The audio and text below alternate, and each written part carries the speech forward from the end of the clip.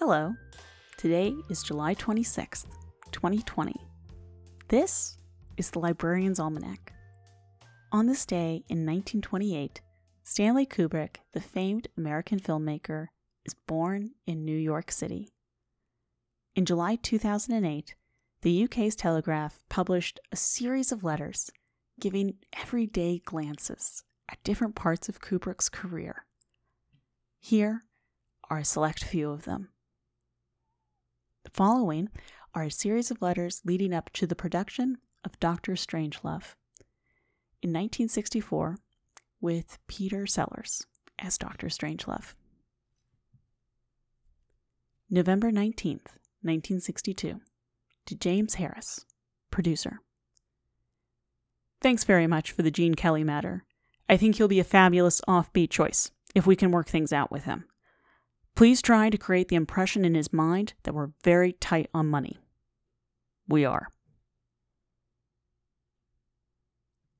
July 22nd, 1963. To Jack Weiner in Columbia Pictures, Paris. I've checked on a number of sources, most of them in France, on the subtitle. Bim Bam Bomb sounds like a Jerry Lewis picture. Late 1963.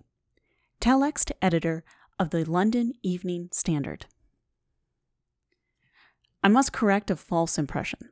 In the case of Dr. Strangelove, or How I Learned to Stop Worrying and Love the Bomb, the choice of England was solely dictated by the fact that Peter Sellers' presence in England was required during the filming in order to appear in court for his divorce. But don't get me wrong, I love England.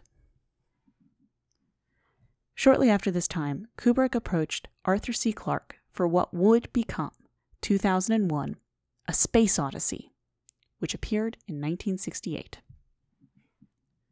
March 31st, 1964. Dear Mr. Clarke, it's a very interesting coincidence that our mutual friend Karis mentioned you in a conversation we were having about a Q-Star telescope. I've been a great admirer of your books for quite some time and always wanted to discuss with you the possibility of doing the proverbial really good science fiction movie. My main interest lies along these broad areas, naturally assuming great plot and character. 1. The reasons for believing in the existence of intelligent extraterrestrial life.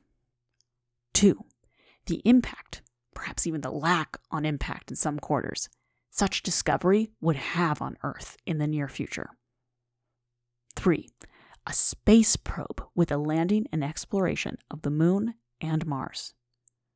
Would you consider coming sooner with a view to a meeting, the purpose of which would be to determine whether an idea might exist or arise which could sufficiently interest both of us, enough to want to collaborate on a screenplay?